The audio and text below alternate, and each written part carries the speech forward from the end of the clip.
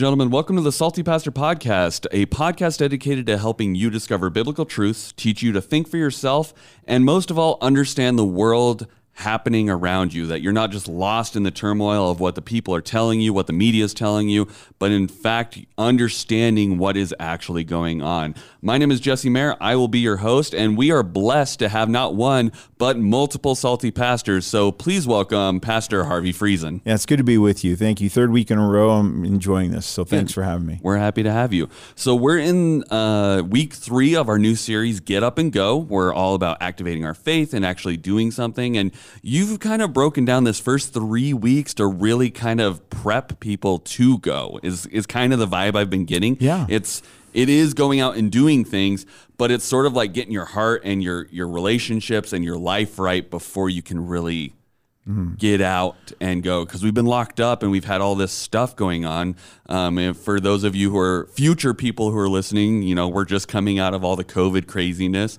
And so Pastor Harv's kind of teaching us how do you re-engage with your family, society, all of that, and really do things. Well, I think Pastor Doug's vision as well for Get Up and Go was the idea of we have an active faith. We don't have a complacent faith. We don't have a let's wait and see faith. God gave us a faith and said, go be in action about it.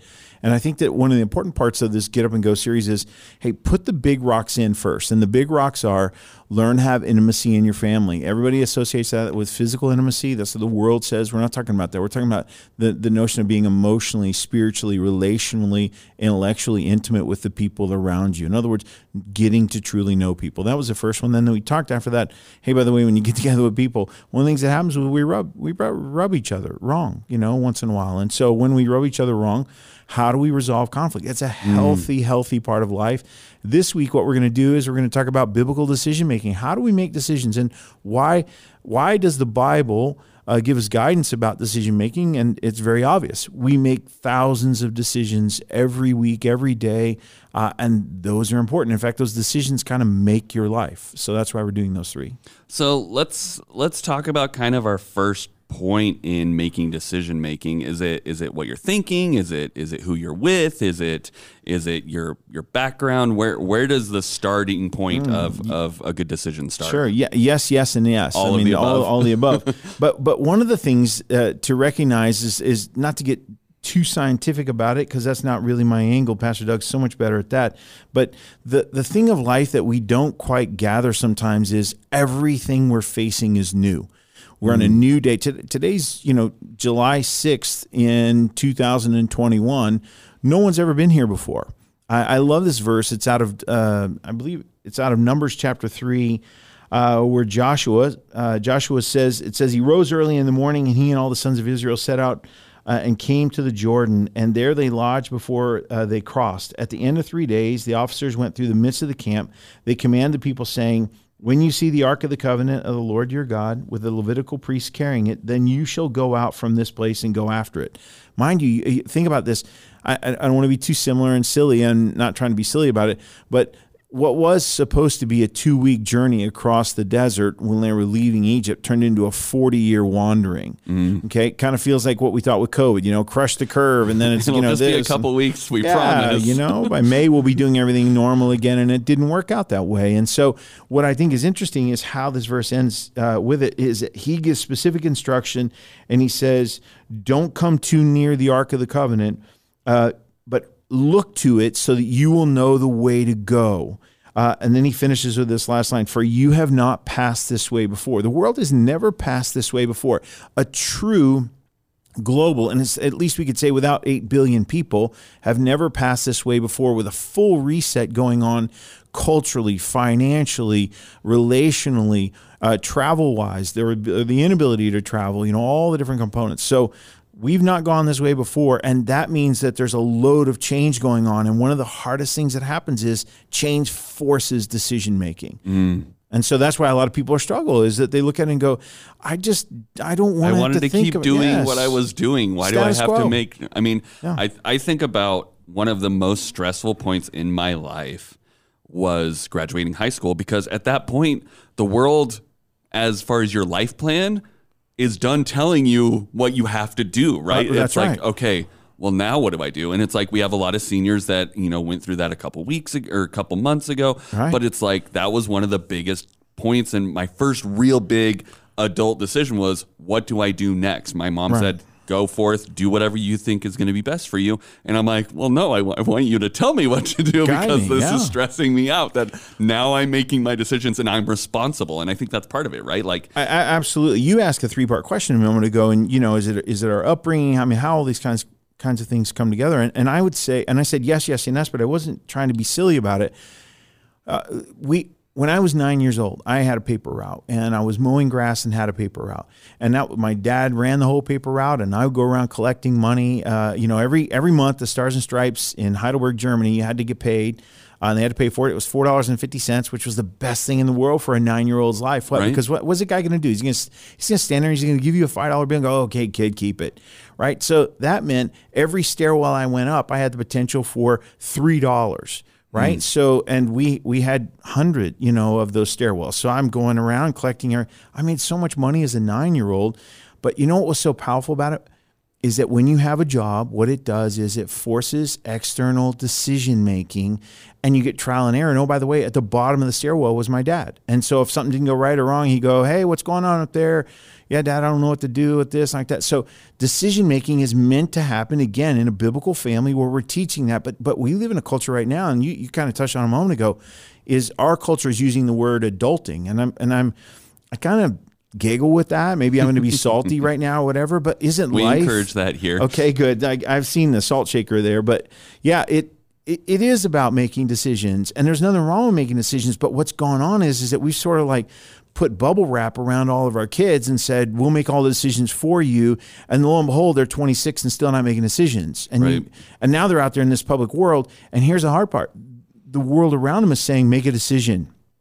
What are you going to do about that? And they don't know where to go, what to do. That is a critical thing about what we do. And so when I talked about earlier putting the big rocks in, let me give you a few lines. And we're kind of prepping for Sunday morning, right? So here's sort of what we're going to talk about. And that is that the world values knowledge, the Bible values wisdom.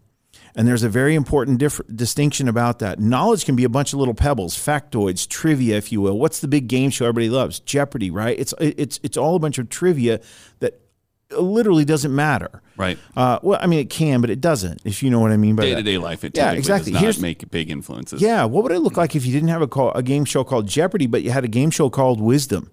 And on that game show, I mean, nobody would watch it because everybody's like, oh, gosh, I feel like I'm talking to the pastor again, or I'm talking to somebody, whatever. But the notion is, what would it look like to be a wise person? What would it look like to be a person that made wise decisions? Because I think wisdom is taking knowledge, coupling it with what I would call understanding. The Bible talks about this.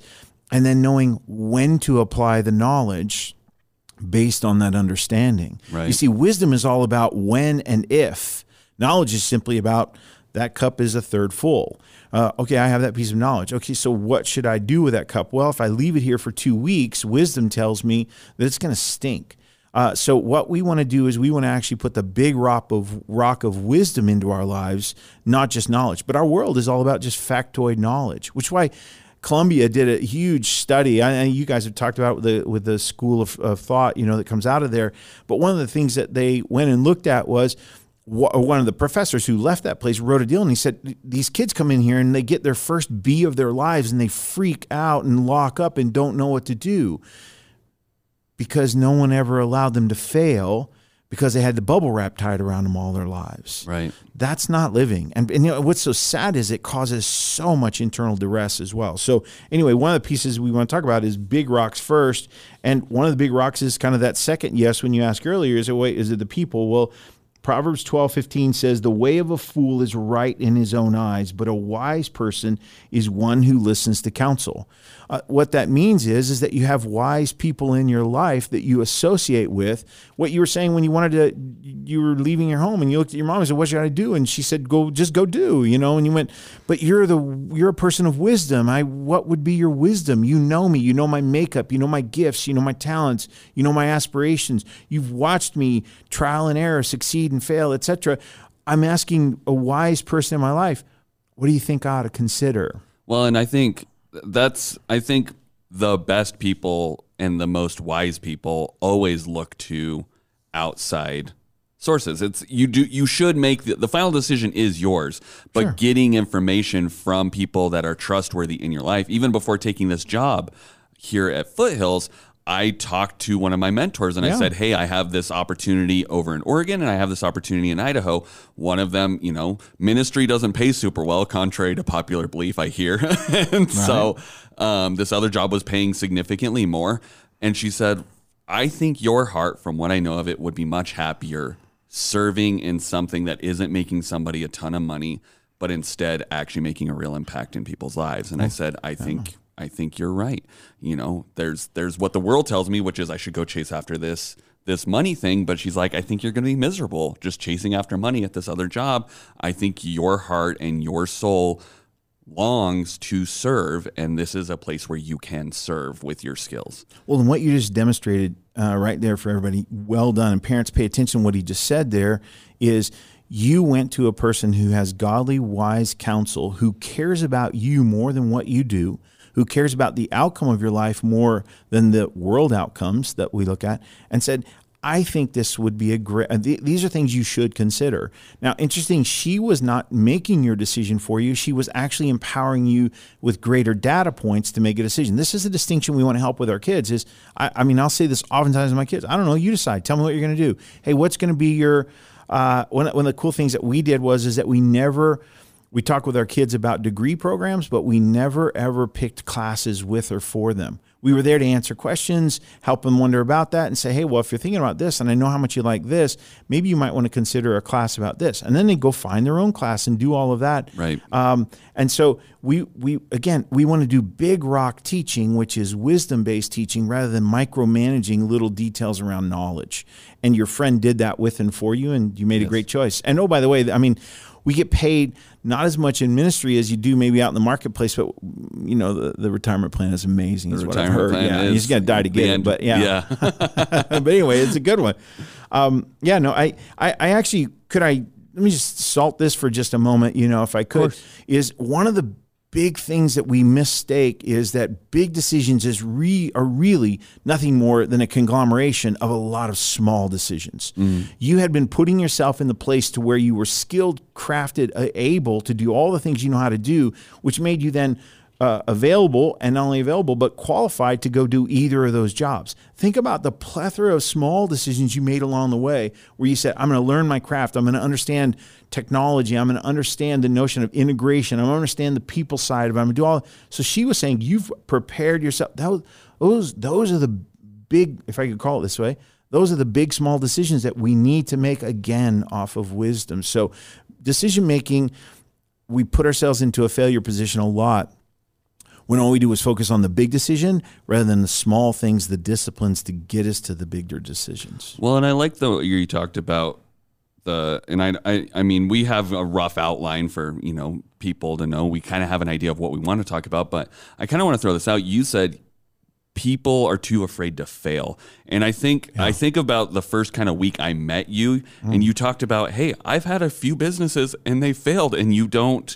it's not spilt milk for you. It's like, obviously you take care of the employees and the people that work for you, but it's like, you're not afraid to do something as somebody who is business savvy. When you were outside of ministry for a while, you're not afraid of making a decision to fail. And I think my generation and everyone below us, we get so I remember I cried the first time I got a B, and this was in high school. It didn't take me till college to get at my house. They celebrated the first time I got a B. So we just lived on different sides of the whole equation. But it's like, I think that's just something innate in my generation and lower. And I'm sure it goes up, Jesse. but I mean, what empowers you that way? It goes back a little bit to the bubble wrap in that my dad moved out when I was 14. We moved to America.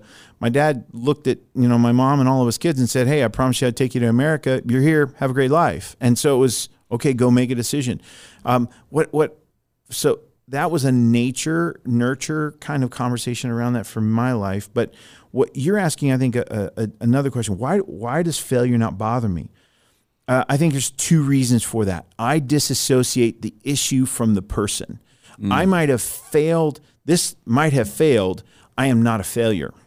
And one of the things we get wrong in parenting is that we associate the failure with the kid, and that that kid was trying. I mean, effort really does matter. Trying really does count.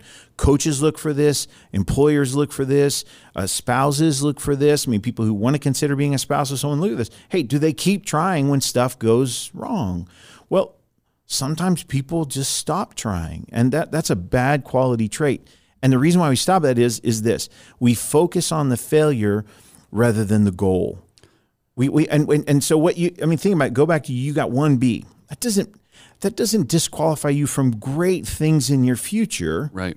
And what it does is that it says to you, okay, I need to shore that area up a little bit better, right? I mean, so I would suggest that it is the process of failing. I don't know. I bought into this idea early. Failure is the ability to start over with better information.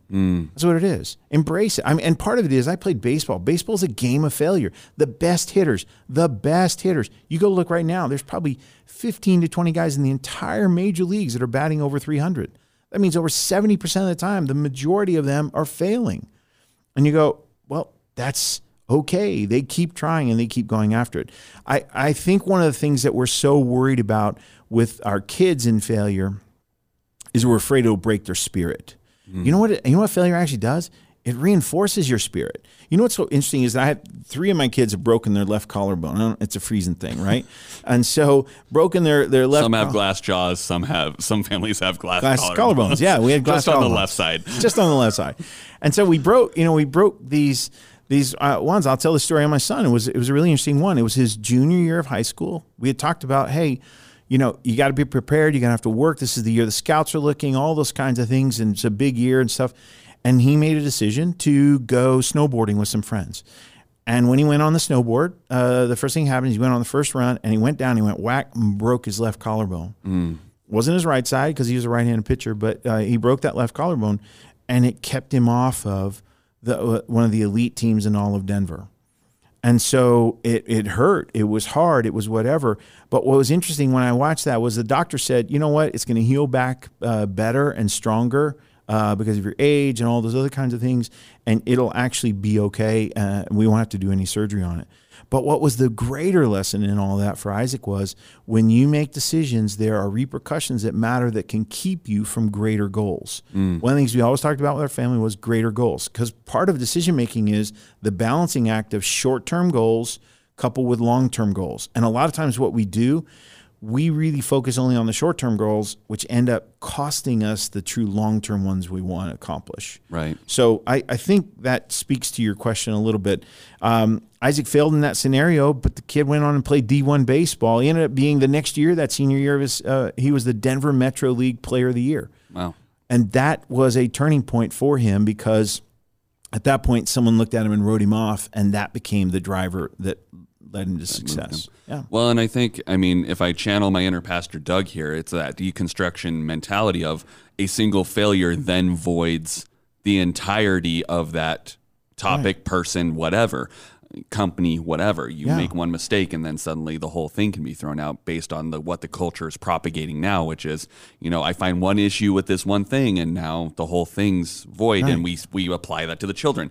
The child failed once, so he just must be a loser and throw him out. He can't be trusted with anything ever again.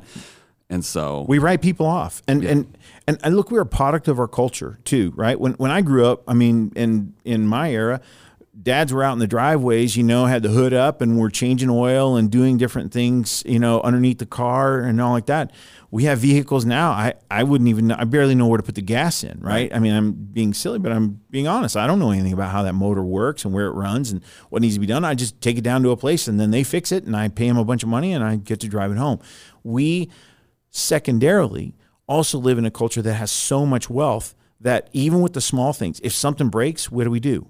Toss it and get a new one, right? We do that relationally as well. We are so accustomed, our world, our culture, out of wealth, and I think it's actually indirect. I think it happened and we went, wait, did we just create that? It was an unintended consequence, which is we have built a narcissistic world. You can't go to lunch today and order something without having to answer 15 very specialized questions just to get to that salad with ranch dressing, no croutons, no cheese. Right. So I think that's part of where we're at, is that we have all these meaningless decision things that we do, which are really not decisions. What they are is preferences.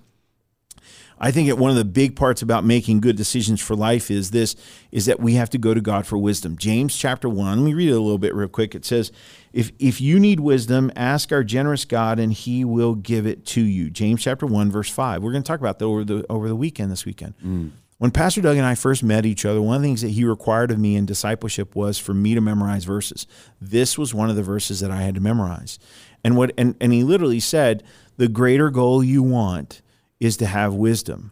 I'll give you an illustration. When we talk with our children about college, I'm not after a degree. We're not after a degree. They're not after a degree. They're after an education. There's a very different, you can split atoms off of how small that is, but how meaningfully different it is. Go get an education. I want you to learn how to think, not just what someone says you should think, right? And again, that's about decision making. And so when we lack wisdom, one of the greatest resources is the God who is the God of wisdom gives it out freely. He says, ask our God generously and he will give it to you. But then he says this, he will not rebuke you for asking, but when you ask, be sure your faith is in God alone. Do not waver. For a person with a divided loyalty, in other words, I'm going to go ask God, but I'm not quite sure he has anything to say about this, but I'll just ask him just in case. It's kind of like cross my fingers in the spiritual world kind of thing. Hedging my bets. Yeah, I'm hedging my bet. Exactly. And so we want wisdom. And when we're praying for, here's what we pray every night. If you're a parent out there, for our children growing up, Luke chapter 2, verse 52, we prayed that they might grow in wisdom, stature, favor with God, and favor with people. It's a wonderful verse to pray over your child. That was and has been a 20-year prayer in our family over our children on a regular nightly basis. So when we're making decisions, what should we first seek God's face in the decision, right? We're looking to him for the wisdom of, is this the correct decision we should be making? What should our next step be? We're obviously, and I think you hit on a good point. It's don't just ask and then go off and do your own thing. You need to be committed to whatever he says is the right decision, even if you're really excited about it. Maybe I'm trying to make a decision on, a creative piece and I'm looking at it and I just keep hearing this, no, this isn't the time, or no, this isn't the thing, but my internal soul's like, but I really want to do it. I have to be kind of content with no's or absolutely. That's not the right thing, right? Is that part of that? Well, absolutely. One of the things we're going to talk about over the weekend is how do we build contentment into our lives? What does contentment mean? And one of the decisions that we have to one of the things that we need to do in good decision making is that we need to, number one, divide them up into small pieces. Number two, we need to stop and reflect on things. We are a culture that has stopped thinking. We're so busy from the this to the this to the this to this. One of the great things we can do is stop and think about decisions for a little bit longer. Have a conversation with someone meaningful to you where you're literally just bantering around. Hey, I just want to share an idea. I'd like to get your feedback on it, etc. Those are such powerful, meaningful things in our lives. And then we also need to have reflective time with God on that and to get to this point about contentment. I literally have written this out with my life goals and written it in. What is enough for me? What is enough for me? See, and we talked about it a little bit last weekend. We're going to do it again this weekend. Is wants and needs drive so much decision making of our lives, and honestly, because we live in such wealth and such a wealthy time in the world. And by the way, if you have a car, you're in the world's top 5% of the wealthiest people in the world. Okay, so it's not. I mean, we're not talking about people that flew jets into Sun Valley yesterday. Right. We're talking about anybody listening to this podcast has some form of wealth. And so with that, we have this ability to just buy, and if it didn't work, we throw it away and get something else. There's an old line, in business, money makes you stupid. Too much money makes you stupid, right? Because what it does is it forces you to no longer to be intuitive and to be thinking and to be working hard at an answer to something. We want to stop long enough to do all of that. One of the places that we need to stop long enough, and I think everybody has to answer this question for themselves, is why am I here? Literally stop. And this isn't navel gazing. This is actually a pertinent question. Why am I here? When your friend was talking with you earlier, and we were discussing about what you might want to do forward in your life, she was really asking you the question, what have you decided why you're here, Jesse? Why are you here? And I know you. I know the things you do for summer camp for kids up in the mountains and things like that. I think that your why I'm here value then kicked in and said, I'm really here to make a real difference in people's lives because I really care about people. And I think I can do things that not only make a living, but I can also do things that matter in people's lives. That guides your decision-making, right? Values. Right. Our values guide us how we do it, but we have to think about our values before we get to them. Absolutely. Well, and I think, I mean, on top of that, we're really looking at making substantive decisions, right? We're not here to just make the one that's going to make us look the coolest. I think one of the things I love the most, it's like a lot of churches or theater venues and stuff, they'll go and look at the most expensive version of what they could have, and then they go, oh man, if only I could have that. But I found some of the most creative solutions in anything are by those churches that are like, I don't have an unlimited budget, so I'm going to go and, take this free software and I'm going to take this and this. And I've created this system that then those big churches are like mimicking because they're like, I had never even thought no such device existed. So, and we couldn't just throw money at it. So now we just never got to that point. And I'm looking at YouTube videos of like itty bitty churches that are like, hey, we combine this, this, and this. And now we're able to do this thing that not even the big churches can do with all of the money in the world. It makes you push and work for that solution. And I think that's substantive rather than just like, well, we're just going to buy this brand name thing because then we can say we had it or, Oh, you're 100% right. And not only that, the beauty of growth that happens while you're applying ingenuity, because ingenuity comes with ingenious, right? That's genius. Is that ingenuity comes from the notion of striving hard towards something. But what's more powerful is those groups that have had less and built something. We've all done this. We do this here all the time. Right. Is that we won't have some Cadillac thing, but what we'll do is we'll take a Chevy and we'll work it hard. But here's what's great.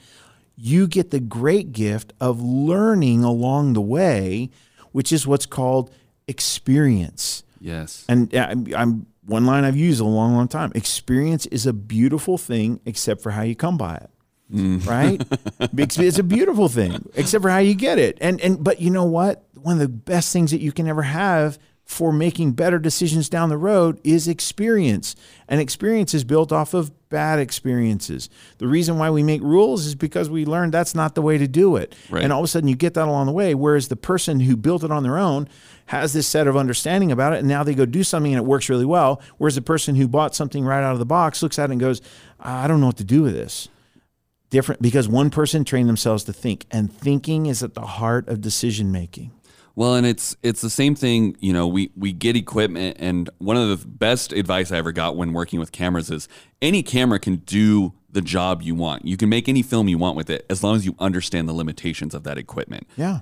As long as you create your piece around the limitations that piece of equipment has, you can do anything with it. Yeah. You just have to know it. When you can just throw things at it, or when things just fall into it, or somebody makes a decision for you, you're no longer really making that decision's out of your hands, and then you're just being told what to do. It's the same thing I tell with the interns. It's like they'll say, well, what do you want to do on this? And I'm like, I want you to go do it, and then we'll evaluate what it's actually doing. Because if I just tell them exactly what my idea is, one, it tends to not be as good as the idea they eventually end up coming up with, but two, it robs them of the opportunity to make the decisions on their own. Yes. And then they have no experience of making that decision. I'm stealing that away from them. Absolutely. It is thievery. When we make all of our kids' decisions, or we make all of our employees' decisions, we are stunting their growth. We're stopping them from learning to flex the muscle. You said something very interesting. You said, I want them to gain the understanding. Remember, we said this earlier, is that wisdom is the application of understanding and knowledge. And then I'll throw in a third point. Wisdom is the understanding of knowledge, so knowing what to do. Then there's understanding, which is why we're doing this. And then here comes the third one. It's the most important one. Wisdom says, should we do this? See, because that's the other one. Some of the best decisions I've ever made were ones where I said, nah, I'm not going to do that. Just because I can buy that camera, do I need to buy that camera? Exactly. And it's that way with parenting. It's that way with businesses. It's that all those kinds of things. We want to have wisdom, which is knowing the knowledge, what, having the understanding, why, and then knowing the when. And that is, maybe we should do this, but maybe we're not ready to do this. One of the hardest things, 2 words, very important for this weekend, very important for our lives around decision making. Ready? Delayed gratification. What? That doesn't exist anymore. I know. I didn't mean to curse. Sorry, Blasphemy. Pastor Doug. I'm done. All right, we'll finish it. We'll scrub that off. Delayed gratification, two of the most beautiful words in the world, and two that have gone completely out of vogue. It can be yes, but not now. Mm-hmm. And that's a beautiful thing that our faith brings to the table. And we'll talk about that this weekend. So, yeah. Well, we're just about out of time. We really appreciate you having been on for the last 3 weeks, Pastor Harv. Thank you. Thanks for having me. Getting insight on your views and the way your mind is breaking these things down that allow us to be active in our faith and repair some of these things that have kind of maybe fallen apart throughout the course of COVID. But I don't think it takes a pandemic to get to some of these things that we're experiencing these days. It's just day-to-day life and having a reminder of this is what God wants for you. He wants intimacy. He wants you to be able to resolve conflict because it's not avoidable. Happens. In fact, you should resolve it. You should have conflict. Great life skill. Yes. And then 3, making decisions, but not just making decisions based on what the culture says you should do or even what you want, but what God says and looking to his wisdom and making it a biblical decision. Those things are huge in our lives. And I think sometimes we get so sidetracked with so many different other things that we forget these kind of core principles that you've brought back to the table. So well, thank you. I'm glad to do that. One little last thing to finish on that and really quick in closing is that God actually empowers us to make great decisions. One of the greatest misunderstandings of Christianity is, okay, here's the rule books, do this, don't do this. No, it's actually a thinking book that says, here, let me give you wisdom so that you can apply it in all kinds of great places in your lives. Think of the persons that in your people that are in your life that you consider wise, and you're like, wow, what makes them that? Well, they've gone to God and said, Lord God, give me wisdom. So we're going to study wisdom this weekend as it relates to decision making. And it's really been a pleasure to be on this podcast with you, Jesse. Thank you very much. We really appreciate you. We encourage you guys to tune in on Sunday to hear kind of the culmination of all these thoughts. And he's going to be teaching us a lot more on decision making on Sunday, but also make sure you tune in on Thursday. We are in the middle of the sub-series, What in the Sam Hill, which is kind of a broad basics overview of if you haven't been listening or you need a refresher on some of these core concepts like deconstructionism, critical race theory. Pastor Doug breaks those down in really bite-sized chunks and just kind of wraps them all up so that you can really understand it. Because we bring them up casually, but just having an entire episode just devoted to understanding these principles is really important, and that's what our Thursdays are going to be for this month. So make sure you're tuning in to hear those, but absolutely make sure you tune on Sunday to hear the wrap up on how to make good decisions with Pastor Harv. So thank you guys so much for joining us, and we will see you on Thursday here on The Salty Pastor.